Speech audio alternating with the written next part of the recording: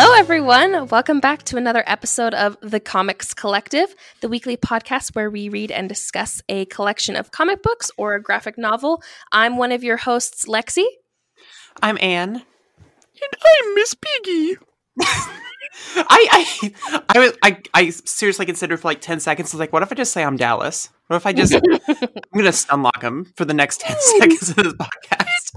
It's me, Miss Piggy. And then I decided against it because I'm like, you know what? We don't need that distraction this early. But then you're just like, go for it. Gung ho. Miss Piggy. I'm workshopping a new voice and I gotta get it out there. I gotta get it to the world. Focal point, front of your mouth, not the back. More authentic, feminine voice. Ooh. You'll get there. You'll get there. You got practice. I can send you my regimen if you want. Thank you. Through your nose. Through your nose. Dallas. I'm Dallas. Okay, there we go. Surprise. Well, everybody, without further ado. You want to know how I get? So, with any voice I do, I have to have like a phrase that gets me. Mm-hmm. Like, when I do King Julian, I'm like, which one of you is attracted to me? Hello, it's me, King Julian. How are you? And like, that's how I can get into King Julian. Mm-hmm. The stupid TikTok sound that goes, didn't I do it for you? That's how I get into Miss Piggy. The Kermit voice. That people always put over those long-faced dogs. Those dogs are like, didn't I do it for you? Have you seen the video that they made for that sound? No. The dog sticking his nose down the sink drain. No. Oh, those dogs are so funny. Oh, they're so freaky. They're like little aliens. Anyway, speaking of aliens,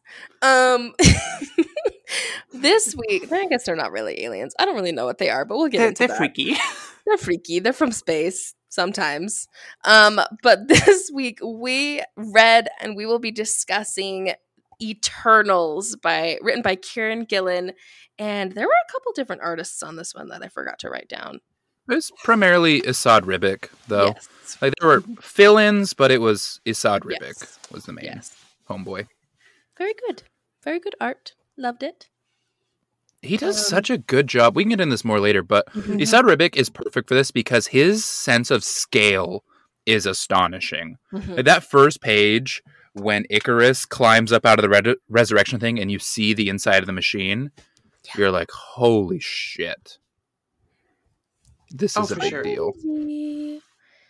All right, Because sometimes I think his smaller scale stuff could use some work, but we'll get into that. Ooh! Okay, Danvers goes, didn't I do it for you? Shut up! We'll get there. All in good time. Listen, we have limited time. We are not eternal. We got it. Dallas was just saying how tired he was, and I think it's already showing. It's going to be a giggly episode, I can tell. Wait, so what are we covering this time? Eternals. By Neil Gaiman. Wait, we're doing Eternals this time? Yeah. Oh no, is Dallas going to take up my line of work on this podcast? Pretending that she didn't read when in fact she didn't? Feck. I thought this was the Banshees of Inisherin episode. Yeah, the famous comic on Netflix. Love it. Wait, no, it's HBO, isn't it? Fuck, I'm tired too. That movie's real good. If you two haven't seen it yet, it's real good. I watched it today. What is it? The Banshees of Inisherin. It's about these two petty dudes in 1920s on Ireland. On Ireland. On a little island off of Ireland called Inisherin. And it starts out, one of them has just decided that their best friendship is over. And the other one is like, you liked me yesterday. And he's like, I've decided I don't today. And it just like the ball rolls from there. And it'll break your heart in like cinema way. Oh, okay. That's okay then. Oh. Like you'll be like, oh, there's this great part. All right, spoilers for. We haven't even talked about the damn comic book yet. We'll get there. We'll get there. There's this scene where one of the characters is talking about the people that are remembered, and it was basically like there's one character who is not very smart, and the other one is pretty smart, and is like, if I spend time with my unsmart friend, then I'm not going to accomplish all that I can. And so he has this whole speech about how, like, I'm not going to spend time with you because I need to spend time on my art. I need to spend time on the things that are important that will be remembered. And you're a very nice man, but that's not enough. And the sort of simple guy is like, well, me mammy was very nice, and I'll remember her. And me daddy was very nice, and I'll remember him. He's like, and me sister Shibon, who he doesn't know is behind him. He's like, she's very nice, and I'll remember her for the rest of my days. And he's like, I do think nice people are remembered. And you're just sobbing your eyes out. You're like, yeah, they are. Nice people are remembered. I just had to get that off my chest because it was a 2022 movie, so we're not going to talk about it at the end of the year. I just hadn't seen it yet for that show, and it was so good. Dallas is emotionally tormented today, I can already tell. Yeah, thank you for coming to group therapy today. Yeah, I'm glad we got that out. Get it off your chest, buddy. That's what we're here for, I guess. Speaking of two other self-absorbed people who got over their friendship, Druig and Thanos. Besties until the end of the line, you know? Great people. Old snakes. I don't know where we want to start with this episode. Lexi, where are we going? I'll take us away. I picked this book because I knew literally nothing about the Eternals. And there's even a whole ass movie that got released about them, and I did not watch it. Not for any particular reason, just because I forgot that it came out. And I watched it yesterday, and all I can say is I don't understand how they can be named the same thing and not make any sense when you put them in the same place. These comics are very different than the movie, and I think you should read the comics because they're wonderful. And Kieran Gillen is wonderful. Mm-hmm. Thank you, the end. So you're telling me that the sex scene in the Eternals wasn't enough to just, like, be perfection? It was so hyped up. Dallas. I mean, all I could think about during that was how there was so much sand. That would not be comfortable for anybody, ever. It wouldn't be comfortable, and they're Eternals, so they have to deal with that for a while. They would be eternally picking sand out of their crevices. Criminy. But yeah, no, it was great. What did everybody think? So you liked the comic a lot more than the movie. I did. Did you like the movie? I strictly watched the movie for learning people's names and what they were doing, because I feel like the movie was fine. I probably wouldn't watch it again, which is sad because I do really love Gemma Chan, one of my favorite actresses ever. But I was like, okay, well, I guess I could say I watched that. It's the one thing I think the movie did better than this comic is use Makkari, because Makkari gets like one big moment in the comic, but Makkari's super speed in the movies is so good. Makkari's always have to shout that out. So overall, comic great. I like this comic. I was telling Dallas off air, this is one of the comics where I'm like, this is a great book, but it is too smart for me. I feel like I have to put in the intellectual work when I'm reading this comic to understand what everyone's saying. And that's not a diss at the comic. I think the comic is perfectly well constructed. I think I'm just a little slow sometimes. And yeah, this is not like a leisurely, just I'm going to kick back on a Sunday afternoon and read through some fun comics. This is like, I need to sit down. I need to take notes. And this is one of the books where you actually have to read through the data pages because there's important things in there. And lots of family trees that you got to keep pretty straight. So it's a pretty solid read. I'm thinking back to the other Eternals book we've had on this podcast, the Neil Gaiman one. I think that's a great intro to the Eternals. Like if you want to know just basically who they are, what they do, that's the setup. But if you want to know like what makes the Eternals special, what gives them their place in Marvel, what makes them different than like the mutants or the Inhumans, I think this is the perfect run to demonstrate that. I agree. I have an interesting relationship with this run because when the first 2 issues came out in singles, I read them as they came out because I liked the creative team. And I went, oof. I bounced off them super hard. I was like, this does not make any sense to me. And then we ended up reading Neil Gaiman's Eternals on this podcast, and I met all the characters, and I understood the gist of the Eternals. And then returning to this run, I agree with Anne. It is the quintessential Eternals run. Like, it is very cool, very good, high concept, new worlds, great emotional beats, but you kind of got to know who the Eternals are going into this, which I think is interesting to make it the run that came out as at the same time as that movie. Mm-hmm. Like, Marvel always synchronizes by releasing some comics that are at least tangentially related to what's going on in the movies. And I just feel like I guess it works if you went to that movie and went, man, what are the Eternals up to? And went and read this, you'd be in a better place than if you tried to do the opposite way, where you try to be like, I should learn who the Eternals are before that movie. Like, this is not the run to do that. So it's interesting. I feel like the Eternals are a group of characters that before reading that Neil Gaiman run, did not know enough about to enjoy just jumping in cold. Like, I feel like they're complicated enough that you kind of got to know what's going on to have fun with them. Kind of like the X-Men, but much smaller scale than the X-Men. Mm-hmm. The X-Men are a whole thing. Yeah, they're a whole can of worms that also got name dropped at the end of this, and I was like, no, quit it. If you want to read that, we could do that too. That big finale of the Eternals hunting the X-Men, it was real good. I was like, quit it. Quit combining all of the things. Just let me have one head empty comic book, please. But no, I really liked this. I really honestly can say that I knew nothing about the Eternals. Like, I feel like I kind of got a little bit of information from, of course, when the trailers were coming out for the movie, but I was like, okay, cool. That's just Marvel's Justice League, I guess, in my mind, which is wrong, but that's okay.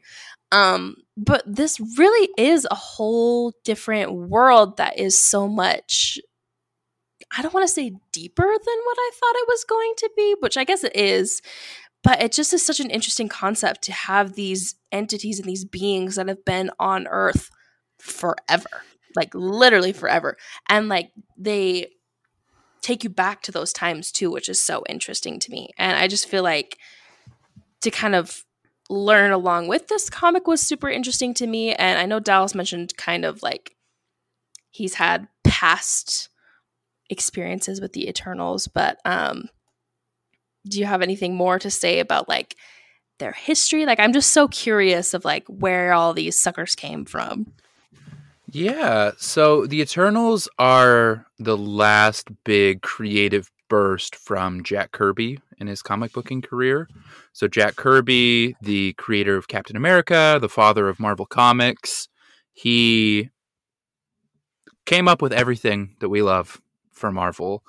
And if you want to trace the creative line that ends up at the Eternals, you kind of have to look at the Fantastic Four comic that Jack Kirby did with Stan Lee, where the characters, the Inhumans, are introduced. The Inhumans are sort of the genesis of this idea that is built out of Jack Kirby's fondness for the book Chariot of the Gods, which I will get back to. But the Inhumans are basically modified humans that aliens came and made better to be created this little utopian society that lives apart. And so that's sort of the beginning of this idea. Jack Kirby then puts a lot of effort, finds a lot of fulfillment in Thor comics. Jack Kirby takes Norse mythology and combines them with his own sci-fi sensibilities, his love for these big Shakespearean plots, and creates his own funky blend of Norse mythology that we're all very familiar now through Thor comics. And so he takes that, he says, hey, Stan, I'm sick of not getting paid enough and I'm not getting enough credit for creating this whole thing. And Stan went, what do you mean? I created it all. And wandered off into the distance. And so Jack said, okay, I'm going to go to DC then. He hops over to DC and he says, I've got this big idea that I was going to use as the finale to my Thor comics, where after Ragnarok and all of the Norse gods die, there are new gods. And these new gods, I've come up with all the characters and all their personalities, and I'm going to create this whole Greek mythology-sized theology from my brain of characters. And DC went, neat, go ahead. And so he creates the new gods. And that's where, Lex, you've met Darkseid before, right? The big gray villain. So. Yeah, so Darkseid is one of the new gods. Jack Kirby literally just creates a pantheon of gods and writes this whole story about them as like his sequel to his work on Thor. Mm-hmm. And then DC comes along and they said, Jack, my boy, no one's buying this fucking comic. Not a soul. Canceled. You can't finish it. Jack's like, didn't I do it for you? Quit it! Quit that! It's going to keep happening. And so then he goes back to Marvel and he's like, man, I really like creating characters with complicated relationships and stories that like operate on a higher plane from everyone else. Like, I like creating gods. This is fun. And so he returns to this idea that he had with the Inhumans, inspired by Chariot of the Gods. And here it is. I'm going to explain Chariot of the Gods. Chariot of the Gods is a book by a man named Brad Bradbury that is bullshit. It is the basis for ancient alien theories. This is the genesis point. This is the first man that went, man, no way brown people could have built those pyramids. Aliens must have helped them do it. And this book was very popular in the 60s and 70s. And even today, it's pretty popular. I think it's BS. I think that it is harmful to indigenous groups to suggest that the great things they accomplished outside of Europe is only possible because of aliens. But that is what is at the core of Eternals, is the Celestials, who were aliens, came down and they created two races. They created the Eternals and the Deviants. And the Eternals' job was to maintain Earth, and the Deviants' job was to deviate and evolve. We learn that over the course of this book. And to kind of be the spark of life for Earth. And the Eternals then operate in the background, inspiring humanity's myths and inspiring being the real beings that we based all of our religion off of. All of our good ideas come from the Eternals. And it was Jack Kirby's baby that, again, no one really cared about. He got to finish this book out. He got to put these ideas out there, but then the Eternals have never quite caught their footing since then. We have covered in a past episode Neil Gaiman and John Romita Jr.'s time with the Eternals, which I think is a really fun introductory text. And then Kieran Gillen and Asad Ribic in 2021 really revamped the franchise and brought them into a central light that they arguably have never seen in the Marvel Universe. So that is kind of the history of the Eternals. They are the final trilogy of Jack Kirby's creating gods and theologies based off of his liking the book Chariot of the Gods. Ta-da! That was a good ta-da. Does that make sense? Yes. Yes. And that was all very well known. Thank you for that. Mm-hmm. I like Jack Kirby. I think he is cool. I think there might be something there. I think, yeah, this Jack kid, he might make it. I got something to figure out. One of my favorite Jack Kirby stories is that while everyone else was falling in love with Star Wars, he didn't like it because he thought it was copying his ideas. He was sitting in there and he's like, "This kid read New Gods," and I went, "I don't know if he read New Gods, Jack." Oh, that's a take, Jack. Everything else is fine, but that's interesting. I'm not so sure, Jack. I was like, I mean, you are the king of space, but I don't know about all that. It's interesting looking through like the his original Eternals run, and it's like the first two chapters are very much like what you described. It's very archaeology heavy. It's very like historical, but then I think they realized very quickly they were going to need to change something because as soon as issue 3 happens, the superhero costumes start popping up. Absolutely, and I think something that's cool about, I mean, you kind of transition into the run we actually read about Kieran Gillen and Asad Ribic is they use the Eternals resurrection protocol to very quickly diversify this cast in a way that it was not before. Right? Like, Mm-hmm. all these characters were white dudes, and then Makkari was like a South Asian dude. And then Thena and Cersei were the two girls. And so with this run, largely influenced by the movie, the cast gets a much needed spurt of diversity and stronger characterization for everybody. Mm-hmm. I think there are some really cool standout characters in this run that I'm excited to get into later. Yeah, and I feel like even, I mean, to pull from the fact that I did watch the movie in kind of preparation for this, I watched it with my boyfriend, and he had never seen it either. And of course, like, it had been on like the edge of our knowledge, like we knew it existed. And while we were watching it, he was like, "Oh wow, they're not all white men." And I was like, yeah. And he goes, and also he really loves Makkari's actress because she's in The Walking Dead. She plays Connie, the deaf character in The Walking Dead. And he was like, I love Connie. He's like, I love Makkari's character. I think that she's so great. I love that she's like basically the cool version of Flash. And I'm like, yeah, okay. I'm like, okay, Carson, I'm going to pat you on the head over there. But no, I just think it really was such a fun, diverse cast, and it kind of made me giggle. I do have to say one of my favorite parts about the movie was Kingo as a whole in the movie. Mm-hmm. Very funny. Not very funny in the book. Did not love Kingo in the book, but purely because I got introduced to him as a Bollywood star, which now I can't get out of my head. I will keep that in my head forever. I do. Yeah. I liked when Kingo was like, I did always want to star in a Die Hard remake. Yeah, in a Die Hard remake. I was like, yeah, that's funny. Okay. And I love his BSing with the Avengers. He just makes up the most like Silver Age villain of all time. He's like, do you want to mess with me? And Black Panther's like, he's full of shit. We should punch him in the face. You literally are lying. I can tell. Black Panther's that devil on Captain America's shoulder. He's like, punch him in the face right now. But he's like, you do it first, because if I'm wrong, then you know. Better you than me, old man. Exactly. So, no, it's just so fun.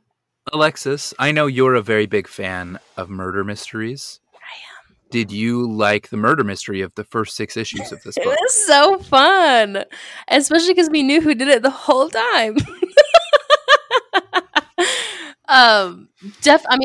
Obviously Thanos, which didn't expect that at all. Nobody told me about that happening. How he was literally the villain.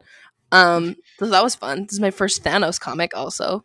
Did you like getting his origin story? Yes. With his two Literally, parents? I feel like I could do a whole podcast just on that by itself. I feel like I have so much knowledge that I have to go share with my boyfriend now because he won't believe me. I might have to make him read a book. But, sorry, little mini side note. I've been trying. So 1 week ago, my boyfriend basically broke his shoulder and has been on bed rest ever since. And I've been like, he's like, I'm so bored. I'm like, here, look, there's this really big book called Invincible that you will really like. No, I don't want to read. No, please, I promise. You're not doing anything, please. I feel like that little squirrel from that Enchanted movie. It's like, he's good. Please. Like, please read this book. But anyway. Yeah. That's good. Literally. That is okay. That squirrel. But no, I don't remember where I was going. But super fun. Oh, murder mystery. It was so crazy how they literally suspected everybody. And then they had to go it really was so funny to see every single one of them could have done it. And they all had a reason to, but they're like, no, I just didn't. I'm sorry. I have no better answer for you. I just didn't. I wasn't the one that did it. I could have. I wanted to, but I didn't. Yep.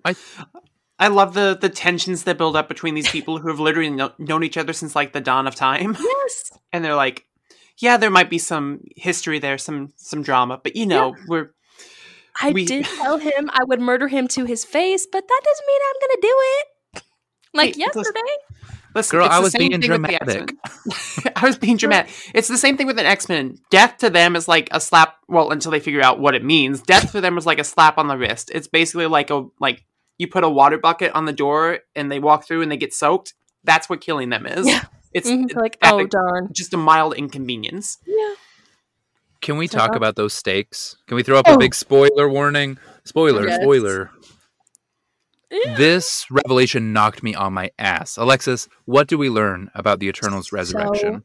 Crazy. So we learned that every single time an Eternal is resurrected, it takes the life of a human on Earth, which the way that they like introduced it too was so soul crushing, because we have this like little, I don't want to call it like a little mini side story, but like an understory to the main one of Ikaris seeing a vision of himself mourning the loss of I think he was 13, like a 13-year-old boy, a young teenager.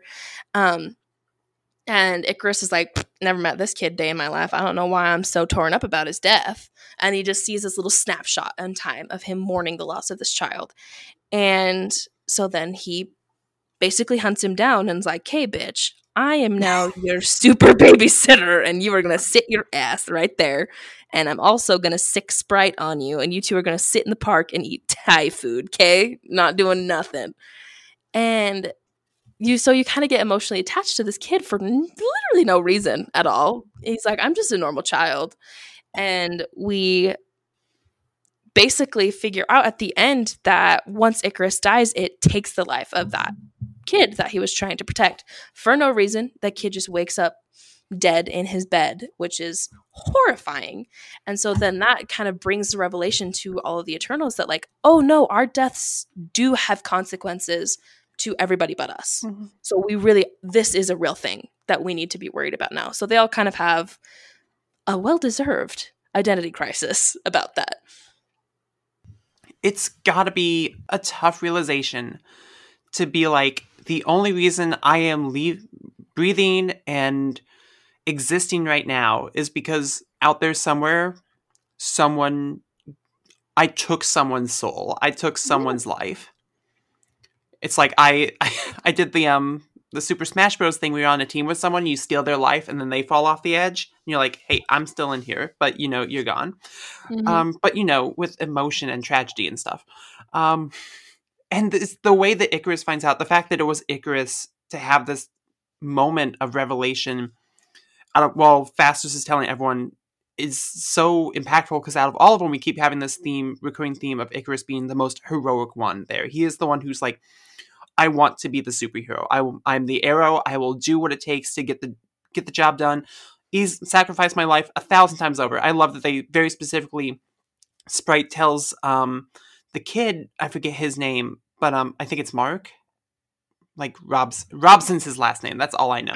I don't know his actual name. And she's just like, Ikaris would give his life for you without in a heartbeat. And then the irony that he does all this to keep him safe, and because he's a cog in this machine, his fate is not decided on his own. Mark gives his life for Ikaris unwillingly, and there's just nothing you can do about that. I love the sense that these characters all want to be individuals. You have Thena, who's in love with a deviant. You have Ikaris, who just wants to be the hero. You have Phastos, who just wants to fix it, but they are slaves to the machine. And you see that time and time again, where it's like they want to be their own people, but because of who they are, because of who the Eternals are, it just cannot be. And it's devastating. And it's what really, I think this run really solidifies that a lot of others don't. It's what makes them tragic and unique. And it's just, I think that's really, really special in the Marvel Universe. Well, I think there's a really great 3-act structure in this story where we're introduced to the system in the first third, only to be shown that it's broken. The second third, when they go and move in with the deviants, we get to see them try to change the system and make it work from within. And then when that doesn't work, they then go and scream at God. And we didn't read the finale of this, which we can if Lexi ends up wanting to. The Judgment Day, when the mutants get pulled into it, and you really start to get the big finale of all this. But even just this contained run has a really cool 3 beats that I think explore a little bit what it feels like to be religious in the 21st century, right? To be like, okay, I have inherited a system and a way of belief that has always existed. I do not see this system working very well anymore, even though we have been told that it worked very well for a very long time. We're not seeing those results. So we're going to try and change that system from within. And then we're going to feel frustrated about that. And then it really comes down to us going and having to sort it out with God ourselves. And I think Kieran Gillen comes to a really interesting conclusion with Ajax deciding that just like she has had to earn God's respect, she wants God to have to earn her respect back. And I think that's a very interesting religious philosophy that I have bounced around in my head since reading this comic the first time. The most interesting stuff to me was Makkari and Ajax and their journey to go meet and figure out God. I think their little side issue where they sit on that giant throne and then go and find out that the Avengers are living in their God's corpse, for me was like, okay, this is real comics. Like this is the stuff. When Ajax lost her absolute shit that her god talked to whatever his name Ghost Rider. Ghost Rider. That was so funny. And he was like, I don't know what the F is going on. Like, I'm just here, man. I'm just here to be here. He's like, so my B. I'm sorry. Didn't mean to. Sorry that you think I'm of hell. I am, but I think those. Oh, Anne, I'm sorry. You go. No. It's okay. I was just about to say. I just realized I completely skipped that side issue. I missed that one. Hell yeah, it's a good one.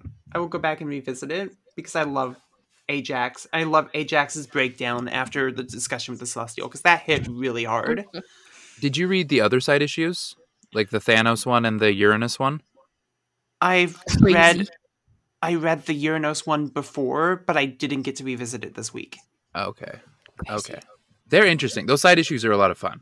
I didn't realize those were side issues. Look at me. That's why I kept telling you to read it on Comixology, because it's already in order. And I didn't want you to have to go find side issues. Well, I downloaded them all and read them on the plane today. Hells yeah. Mm-hmm. Yep, that's probably why Marvel lost me, because they don't do that. That would be, that would make too much sense. Yeah, Marvel Unlimited, it does not. It's not helpful. Yeah, Marvel Unlimited is dookie. You heard it here first, folks.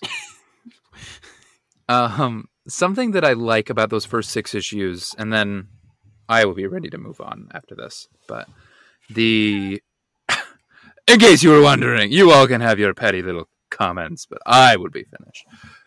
I love that everyone's personality gets to shine over those 6 issues, right? That you have Sprite and Icarus, who have a very like Thor and Loki relationship, right? Mm-hmm. I feel like you can see Jack Kirby sees these as a continuation of what he loved about Norse mythology the most in those characters. You then get to meet Cersei, who I think Kieran Gillen writes very fun. I love flirty Cersei. When Cersei and Namor just hang out in the hot tub during...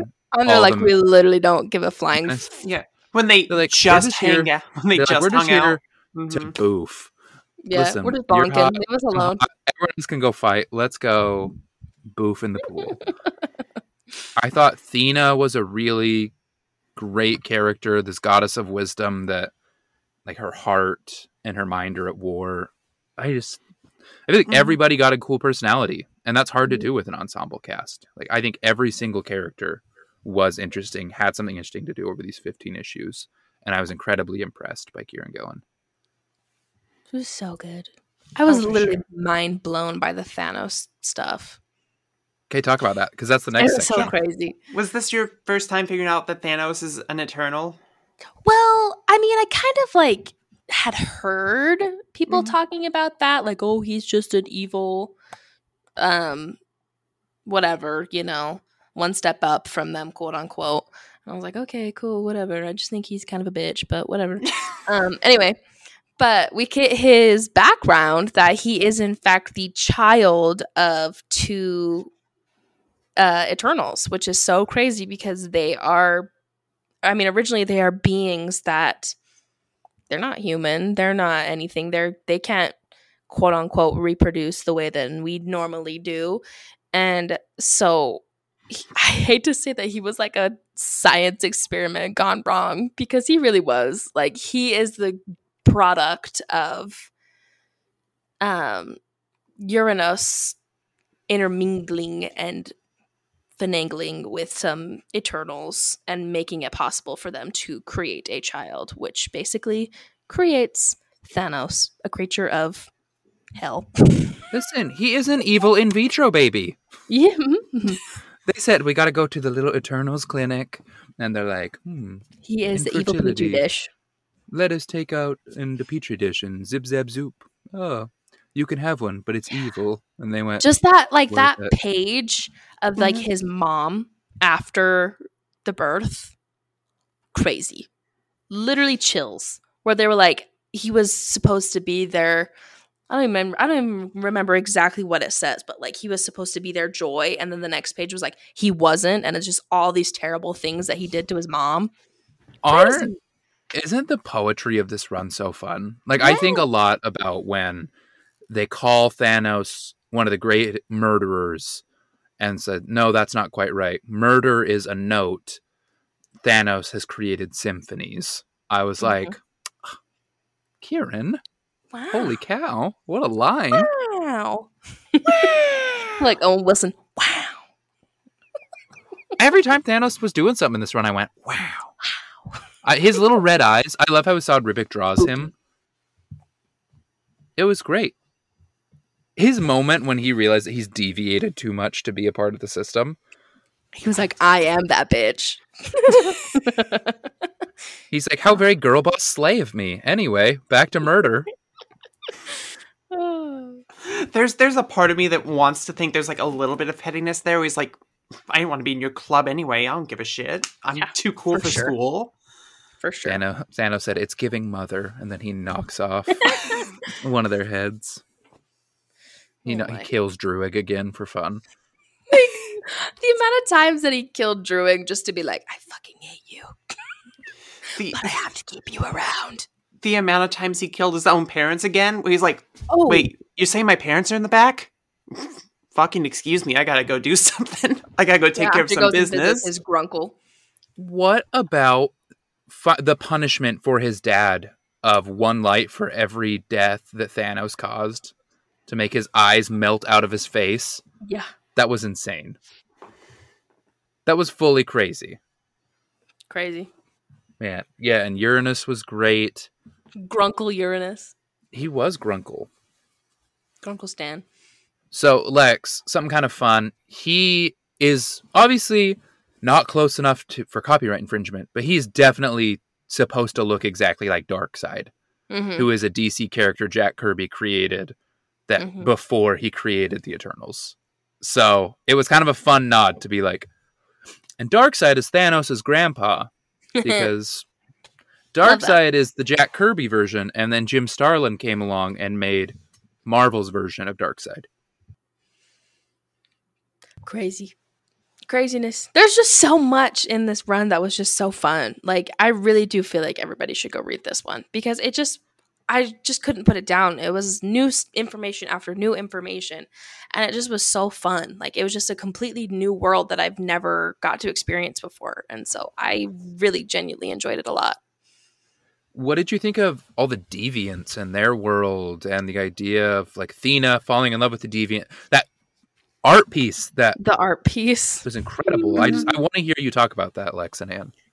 It just was so interesting to me because, I mean, of course, in the movie, deviants are introduced very differently. Like, they are not people, if that makes sense. Yeah. At least, I mean, we kind of got that weird, freaky one at the end, but even then, like, they're not really that close. What were you going to say, Anne? You had a little... the weird, freaky one at the end of the movie, that's Crow, the same one that's flirting with Cersei in this one. I figured.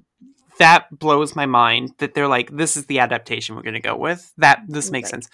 I think that's that's one of the shortcomings of the Eternals film is it gets rid of any and all of the fun moral gray area when the monsters you're supposed to be killing are actually monsters and not just like, hey, we're people too. Just sometimes we get a little freakier than others, and we eat people sometimes, but who doesn't? Who doesn't do a little cannibalism from time to time? Exactly. And the Eternals are like, I now pronounce you with death. Love that. But no, really, like, I feel like it just made that storyline so much more appealing. I don't want to say appealing because that sounds terrible because they're people and they're killing them. But it just, it made it feel like it had so much more stakes. Like, oh, they are terrified of the Eternals. Like when they start shitting their pants when they're walking up to the front gate to be like, please take us in, be our friend. And they're like, it's the Eternals. Run, grab your children and run. I was like, oh, these people are traumatized. They're traumatized by these heroes. I loved the sequence of making us fall in love with the artist that Thena fell in love with, making us fall in love with their relationship, introducing that he was going to morph, us understanding what that means, and then having to see the consequences of that. I feel like they zoomed in to help us understand the drama that was happening on a larger scale. So that was a lot of fun. Mm-hmm. Oh, for sure.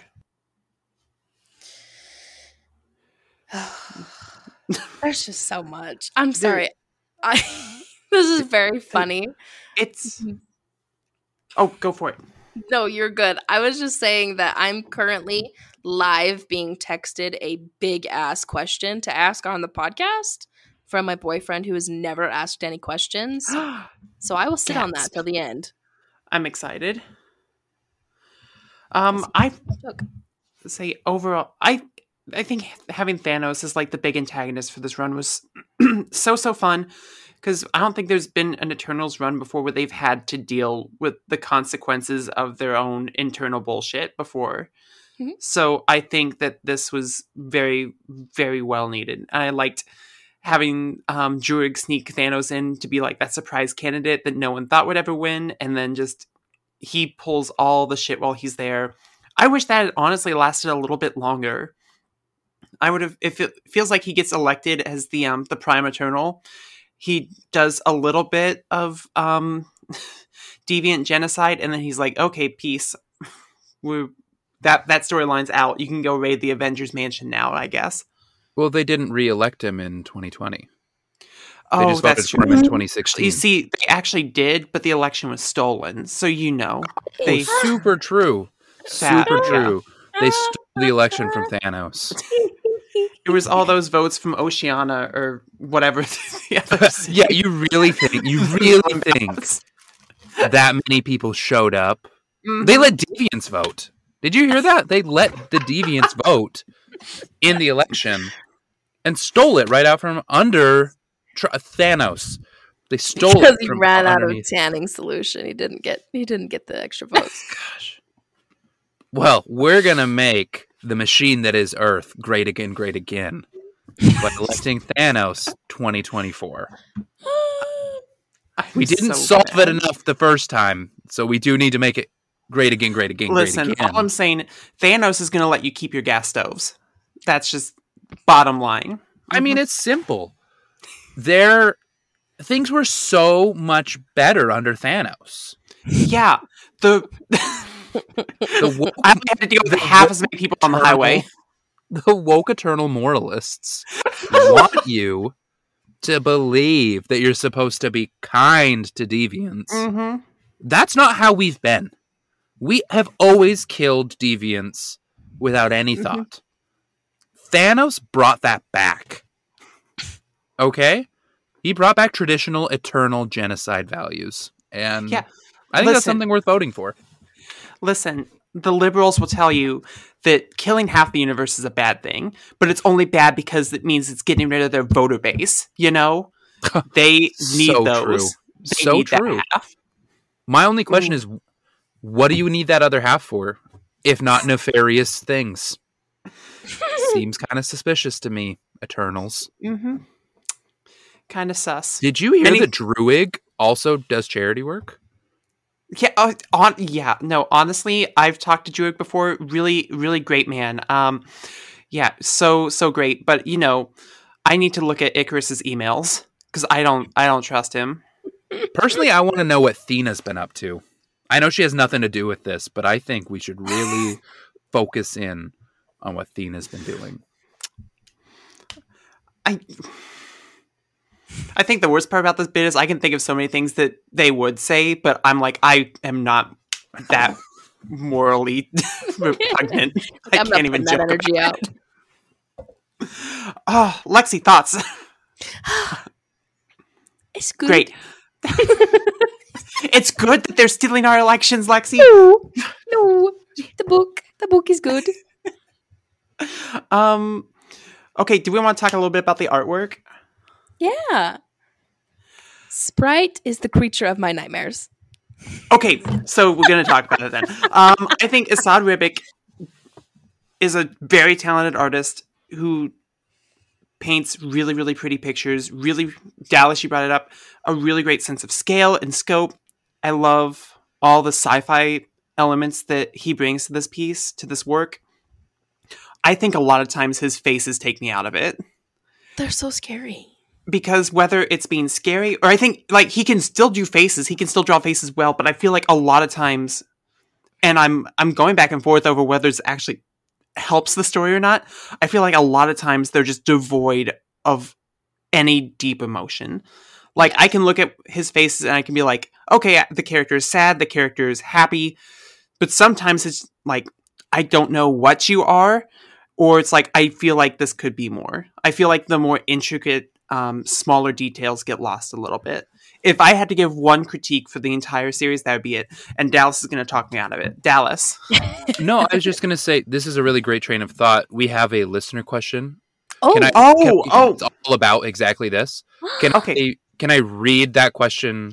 Yes. And then we can continue this chat. Yeah, just so we don't have to talk about it twice. All right. So Kurt says, hello, everyone. I discovered the podcast last year, and now you're covering a recent run that I really enjoy. So it seems like a perfect time to write in. If you hear any two things about Esad Ribic in comic fandom, it's bound to be, damn, this scene from Secret Wars goes hard. Or, this face looks goofy as hell. I really like Ribic's dramatic style. The approach to scale and framing in his art and Eternals was the series where I came around on his occasional goofy facial expressions too. I think they're good, actually. A lot of the funniest jokes Gillen writes for this series wouldn't work nearly as well without those bug-eyed, awkward smiles. Tony's face when Cersei is rooting around his brain is incredible. Do you guys agree? Do you think the possibly unintentional comedy of these faces complements or clashes with the book's tone overall? Thanks for the fun podcast. I'm looking forward to your discussion. Kurt. I feel like... Sorry, Anne, go ahead. You go. I was going to say, going off what I was kind of talking about earlier, where it's like, I don't know if it helps the story or not. There's moments where it's like, I feel like I want to feel disconnected from these people because, like I was talking about earlier, I like the idea that they want to be their own people, but at the end of the day, they're just cogs in this machine. And they are so, so different than us that I like that little bit of distance between them and their humanity. And I'm not sure if that's an intentional part of the like something that Esad Ribic is just going for. That's just a side effect of, Esad Ribic doing the artwork for it. I think it works pretty well either way if you want it to have that effect. I don't know if the faces add any humor to it for me beyond just the, like, in the context of the story. I think they're definitely out of context funny, but I'm not sure if they add anything in the story. I feel like for me, for the most part, they were fine. Mm-hmm. But I really got a good chuckle. Like, I had to pause and get a good chuckle out of the part where Sprite and the kid are at the park talking to each other. Mm-hmm. And I was like, Sprite looks like she has done every single drug on the face of the planet. Yeah. Right here. Like, she looks like she's going through some shit talking to this kid. And it makes me laugh. I could not take that scene seriously. Everything else, relatively okay. I think something that's very interesting in comic books right now, I have a few thoughts. Mm-hmm. Before I dive into a bunch, I think pulling Esad Ribic for this book, when Esad Ribic before this was very best known for Thor, and being on an iconic run of Thor, to then pull the Thor artist over to do Eternals is a very smart to me, because again, it ties those two series together in the same way that Kirby's Journey into Mystery Thor was tied to his Eternals run, right? I think creating a visual cue there to make you think about Asgard is intentional and smart. 2, I think Brian Michael Bendis created a type of modern comic where it is all about Sorkin-like dialogue and superheroes. You've got the classic Sorkin scene, right? Where characters are walking through a set and they're just chatting with each other. They're just talking. They're talking. The whole point of the thing is that they're talking. They got snappy dialogue and they're talking while they're walking. And Brian Michael Bendis brought this over to modern comics and had a lot of success and raised a whole generation on comics that are all about talking while we're fighting, walking. And I think there are artists. One of the best examples to me is John Romita Jr., who grew up and became a professional comic book artist before this wave, and therefore don't draw talking heads very well, but can draw iconic superhero movement, can draw things that fill your soul and your imagination and go, I could never see that other than from your pencil.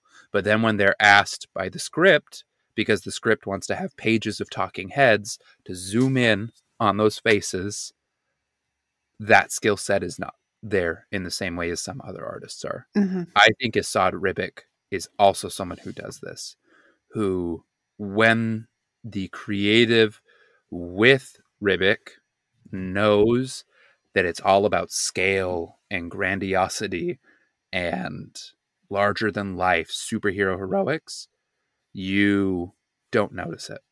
And I don't think this is a neg on either Gillen or Ribic, but I think Gillen has a talent for dialogue and likes to write witty, quippy dialogue and scenes. And you can see the strength of that when Gillen works with someone like Jamie McKelvey, who is so good at facial expressions and so good at talking heads. But I think there was a little bit of a disconnect where when the script just let Esad Ribic rip out and do something crazy, like every drawing of Lemuria was the coolest thing I'd ever seen in my life, right? Every time you got to draw one of those monsters, they were awesome. But then when it was a page of talking heads, you really started to be like, man, they look weird as hell every time. And I don't think that's a lack of talent from Ribic. I think that it is a skill set that is being asked of many of these artists that is really sort of a specialty thing that a few artists are very good at. That was actually very, very well put. I think that feels very, very accurate, and definitely explains Grandma Captain Marvel a little bit better. That was rough. I thought that was supposed to be a joke. Nope. And then when they didn't explain it, I was like, oh no, I have to go back. It's just like, I don't get it. I don't know. Like, hurts my soul a little bit. I also wonder a little bit about the timetable on turning around these issues. The issue before that one was a fill-in, and the issue before that was only half Ribic. And so I wonder... I mean, Frank Miller has had an interesting observation once that comics aren't like any other art, because at the end of the day, perfect or not, you have to publish. That they work like a newspaper. They were created as a part of the newspaper. They are published like a newspaper. And so Frank Miller's like, you have never once held in your hand a final draft of a comic book. Like, it has always had to be sent out unfinished, because we don't have the luxury like a novelist of tweaking with it for as long as it takes until it's perfect. And he's like, and I think that can be really magical, but I also think that sometimes people need to give us a break, that we accomplished all of this in 30 days. And so sometimes when I look at the artwork, like especially Captain Marvel's face, where it's not even, because like there are the Ribic faces, where you're like, man, you just draw these like slack-jawed, bug-eyed people that are very funny to me. And then there's like the Captain Marvel face, where it's like, that looks like a fast drawing. Mm-hmm. You know? I don't know. I don't know. I do not know what that was like, but I was listening to an interview from Bill Hader the other day. I realize I've been talking for like a million years, but Bill Hader was like, there was a moment in my career where I started to try to write something. He's like, and I stopped hanging out with my friends that wanted to talk shit about art because I realized how hard it was to make it. He's like, I was someone who would go out to the diner and just rail on movies with my friends. He's like, and then the second I started writing movie, I was like, I don't want to do that anymore. It is so hard to make this stuff. And I don't know. I couldn't draw anything like Esad Ribic can draw. So sometimes I'm just like, that was a funny looking face. Moving on. Yeah, my Captain Marvel face would have been worse. Same. Agreed. But yeah, thanks for writing in the question, Kurt, and for letting us talk about that. Yeah. Do we have any more standalone thoughts before we read the rest of the listener questions? No, not really. No? Dal?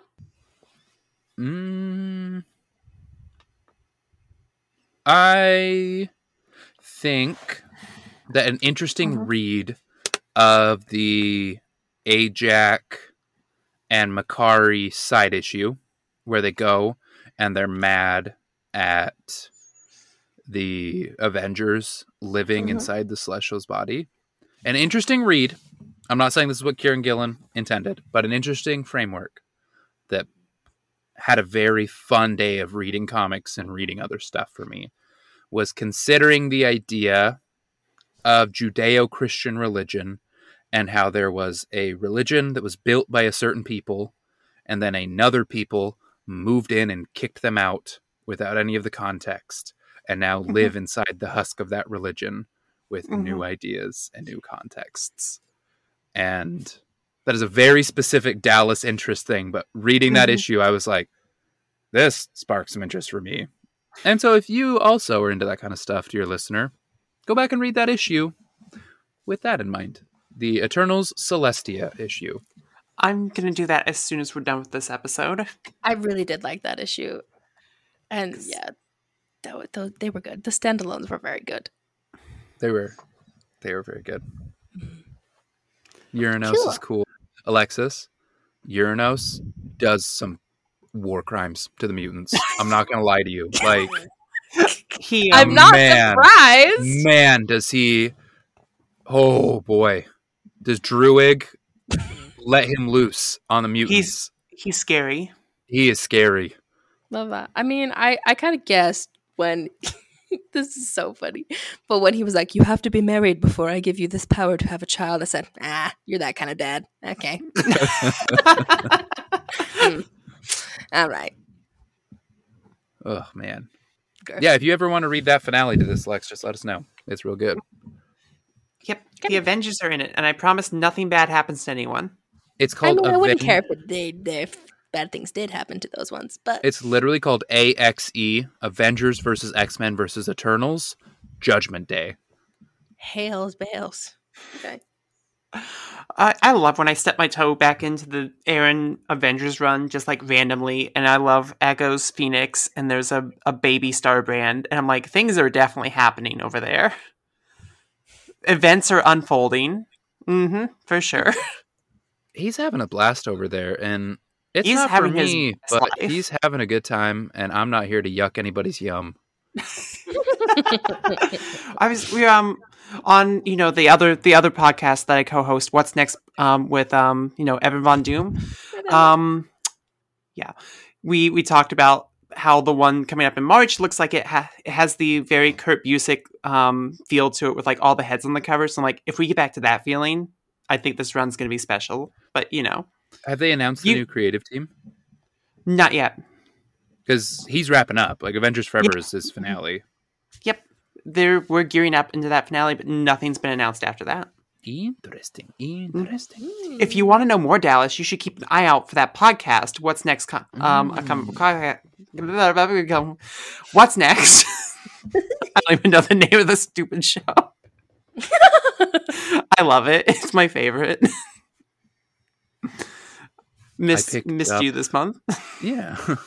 I picked up the Busiek first omnibus of Avengers because I read Avengers Forever and I loved it. And so I went, I should read the rest of this guy's run. Mm-hmm. So it's an interesting run, especially with Carol Danvers' character, because it's one of the only Avengers runs that gives her a full arc. It's an arc that's hard to get through, and it sucks because a lot of it happens in Busiek's Iron Man 2, where it's like there's a little part at the beginning that focuses on her, then she like takes a step out, and the rest of that arc continues in his Iron Man run, and then it comes back and finishes in the Avengers run.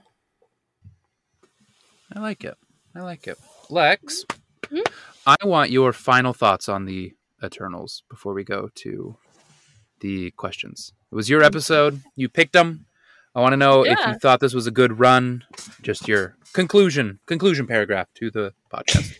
Well, since I almost failed English, it's not going to be a paragraph. More of like maybe a text you send to your brother.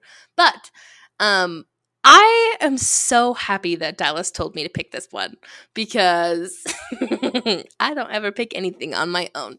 But no, this really was so good. Like, I am so blown away. I was kind of just like, oh, Kieran Gillen, I like you. I'll pick you because I trust you. And I am not upset that I did that.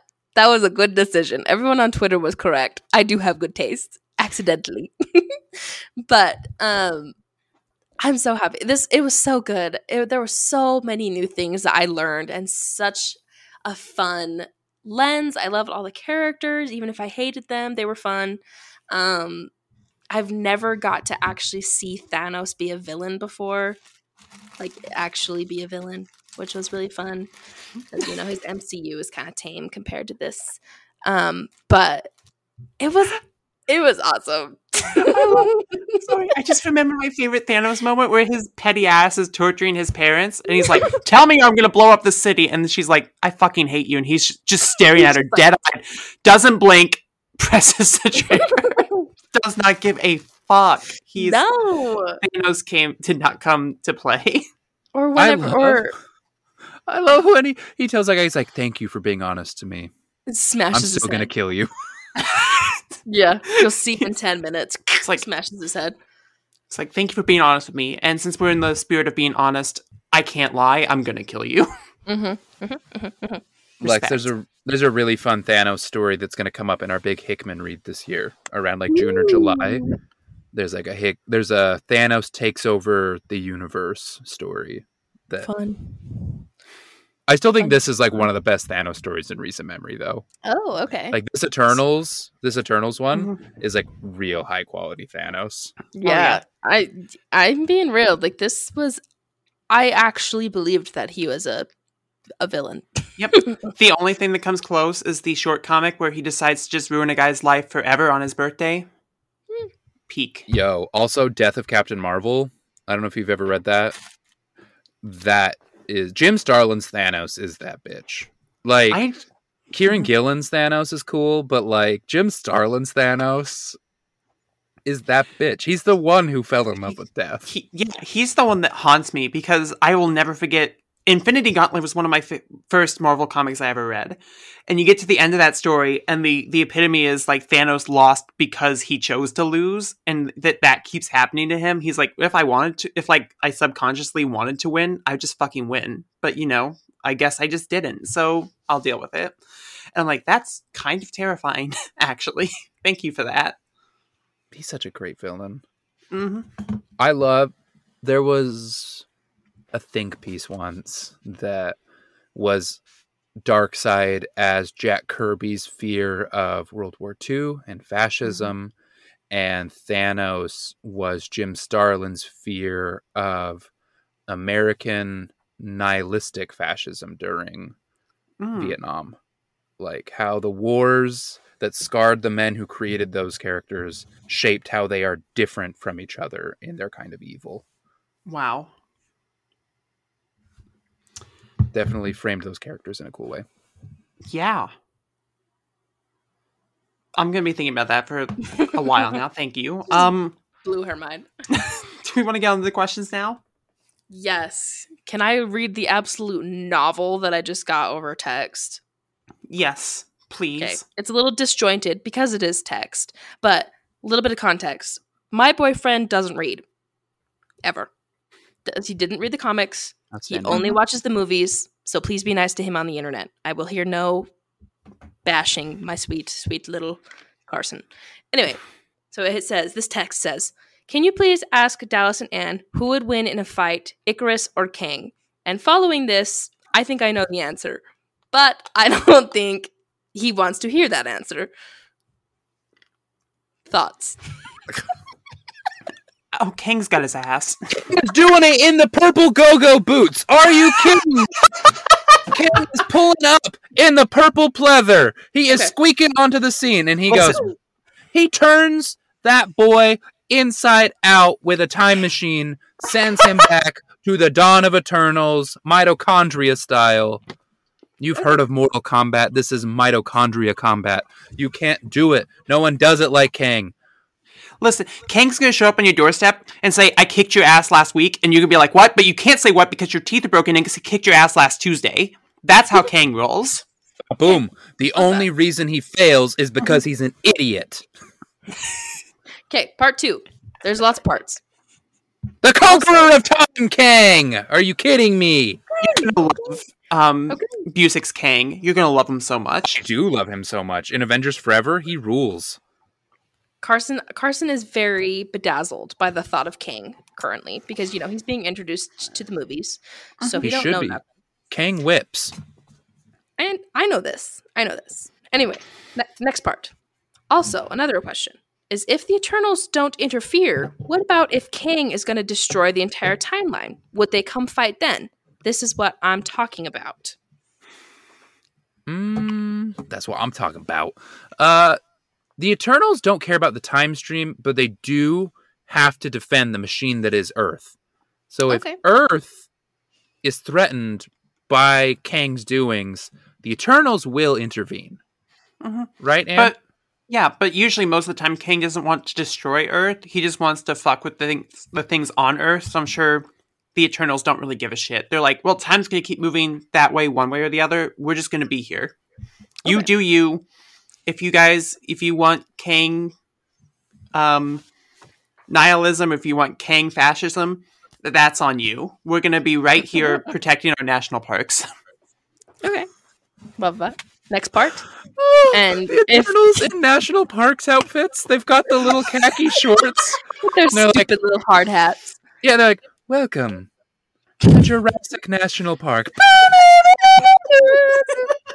I would like to think about, for a moment of silence, thinking about Icarus riding a Brontosaurus. That's the most Kirby image you've ever said. Gosh, I'm so smart for that one. Anyway, back to you in the studio, Alexis. Anyway, last part. If Kang destroys the timeline, how would the Celestials create more life like their plan? This is confusing to me. Listen, so when a mommy Celestial loves a baby planet, asteroid, that mommy Celestial says, let's get it on. And then Jason Aaron's Avengers teaches us they die, and then they guts have all these little microbiomes that the planet goes, thank you. Delicious. Tasty. Thank you. And makes life. So all we got to do is kill a Celestial and leave it there to die. So what you're saying is that the Celestials would not be affected by the destruction of the timeline. The Celestials are bigger than Kang. Listen, if the Celestials gave a shit, they would put Kang in his place. Yeah. I'm upset the movie Celestials don't talk like the comic ones, where it's like the translation can't find the right word because the right word doesn't exist. So the Celestials are like, we're here to bone/fuck shit up. And then that's just it. Because the translator's like, something's being said. You wouldn't understand it because, you're bacteria. So you're going to have to deal with this. The Celestials are such cool Kirby designs. Oh, yeah. Peak. Gosh. Good Kirby. Good Kirby.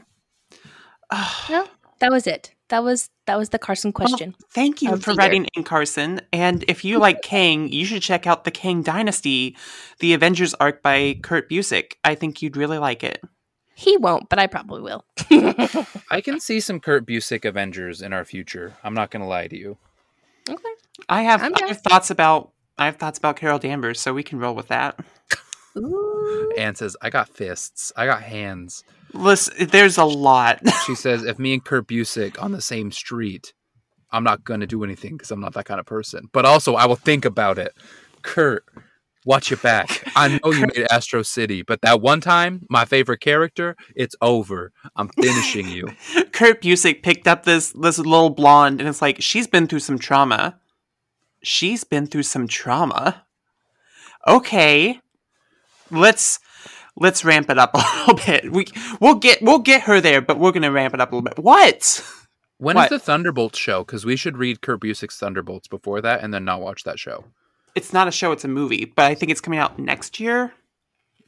Damn, because I kind of want to read Thunderbolts before that. I think that's gonna be a good one. Lexi, you don't know the Thunderbolts twist, right? Nope. I'm gonna like this. What was that little evil Anne laugh?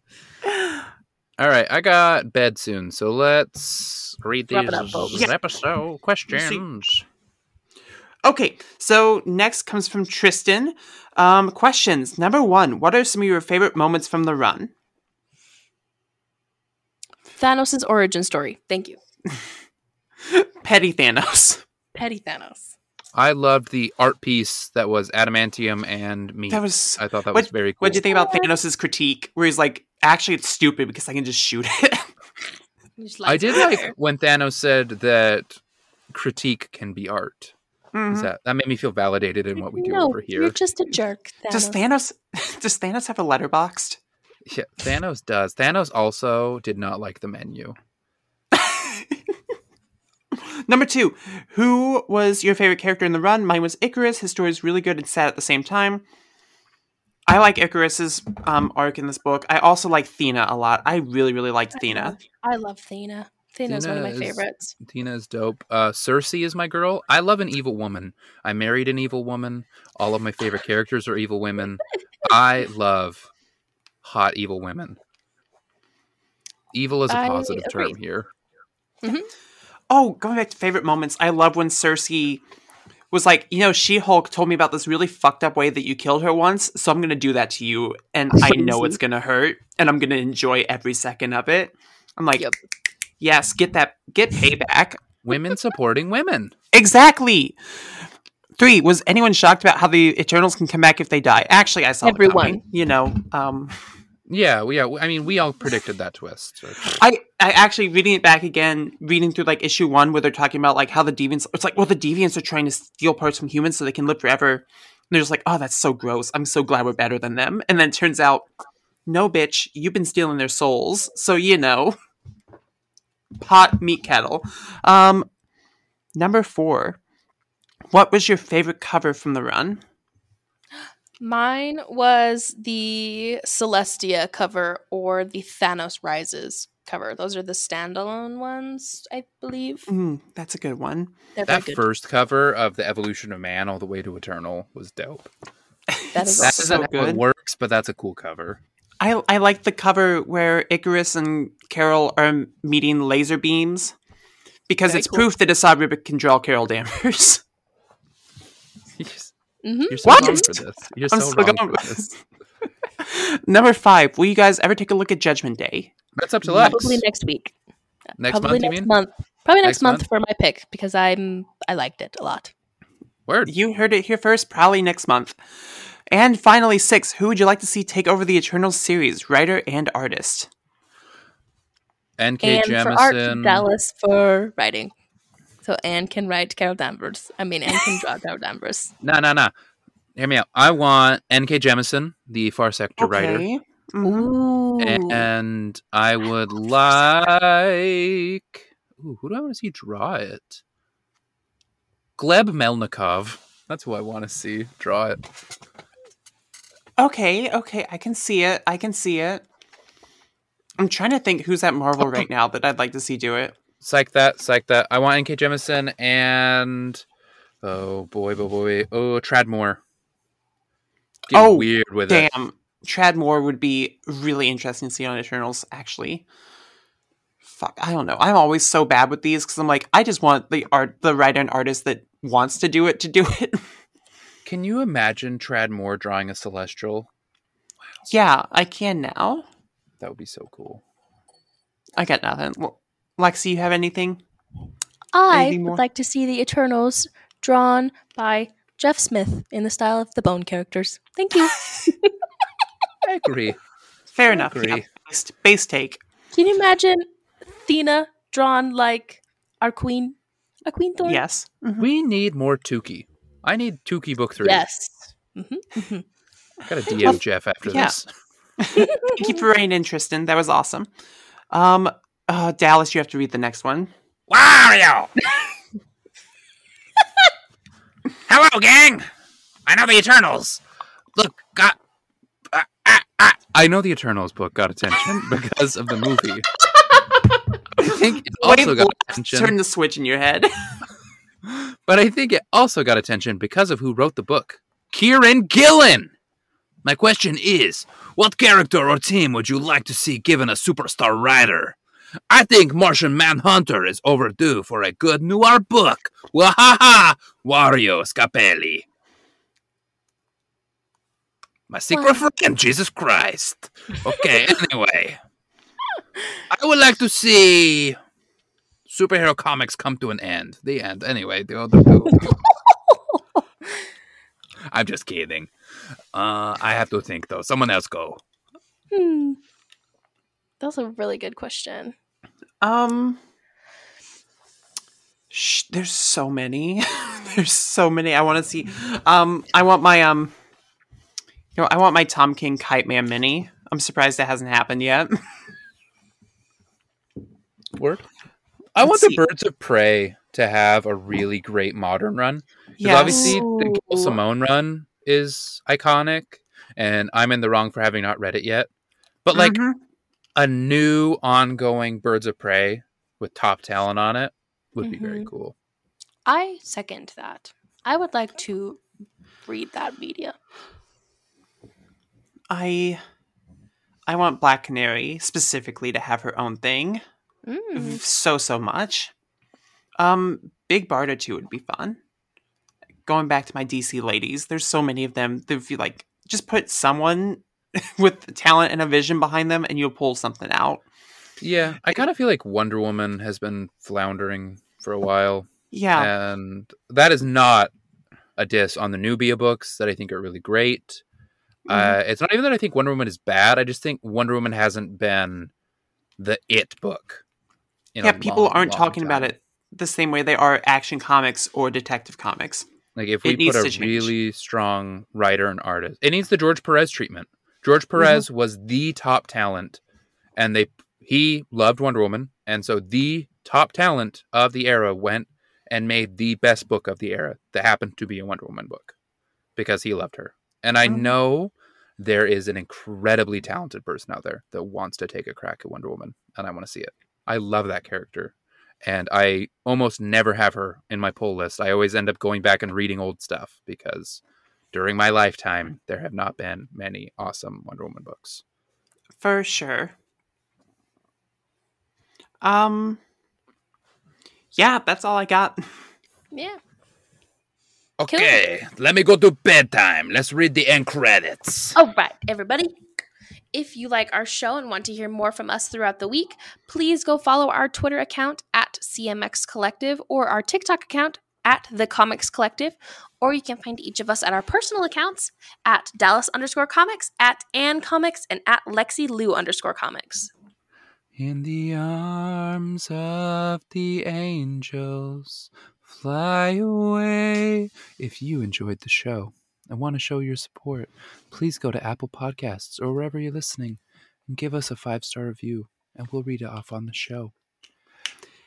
And finally, feel free to email us with your questions or comments at thecomicscollective@gmail.com.